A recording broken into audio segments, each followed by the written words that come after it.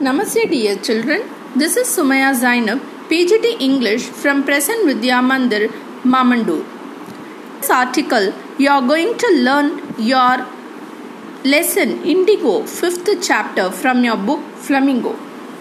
This summary is going to assist you in learning about the chapter in a summarized version. Indigo is about how Mahatma Gandhi struggled for the underprivileged peasants of Champaran. They were the sharecroppers with the British planters.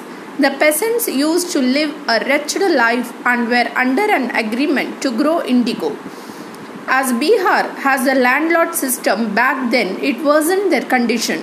Thus, Gandhi decided to fight against injustice. He waged a war which lasted for a year to tackle the discrimination and got justice for the peasants. After that, it helped the peasants become courageous and aware of their fundamental rights. Moreover, Gandhiji did not just work to tackle political or economical issues, but he also took up social issues. He worked to provide them with education, health, hygiene, and taught them self-confidence.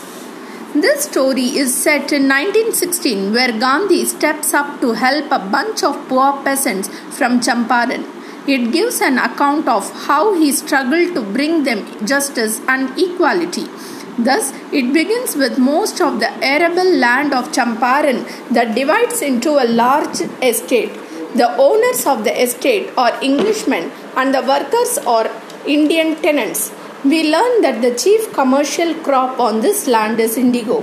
Moreover, we also see that the landlords compel all the tenants to plant 15% of their indigo and submit the whole harvest in the form of rent.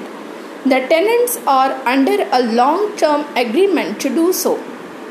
However, Germany starts developing synthetic indigo. Thus, the British do not require the indigo crop anymore.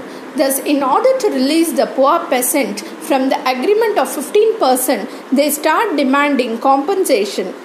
While some of the uneducated peasants agreed on this, the other did not agree. Thus, we notice that one of the sharecroppers, Rajkumar Shukla, arranges for a meeting with Gandhi. He meets him for the same issues and insists Gandhi to visit the place to end the long-standing injustice. Gandhi agrees and boards a train to Patna in Bihar. After that, Rajkumar Shukla helps Gandhi visit the house of Rajendra Prasad, a lawyer. As Gandhi dresses simply, the servants thought of him to be a poor peasant. Thus, Gandhi planned before trying to get the peasants any injustice. It is because the British government are punishing anyone who is keeping national leaders or protesters. Thus, when Gandhi arrived in the place, the news of his arrival and mission spread across the town like wildfire. This resulted in a lot of lawyers and peasant groups pouring in large numbers in his support. Consequently, the lawyers did accept that the charges are quite high and too unreasonable for a poor peasant. However, Gandhi was criticizing them for collecting huge fees from the sharecroppers. He was emphasizing on counseling, as this will provide the peasants with confidence to fight this fear. Thus, he manages to get justice after a year-long fight for the peasants. He has also arranged for the education, health and hygiene for the families of the poor peasants. Finally, he teaches them a lesson of self-sufficiency and self-confidence.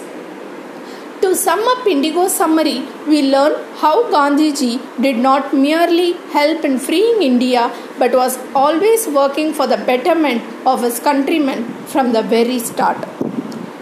So that's the end of this lesson, my dear children. We will meet in the another session. Until then, take care. Goodbye.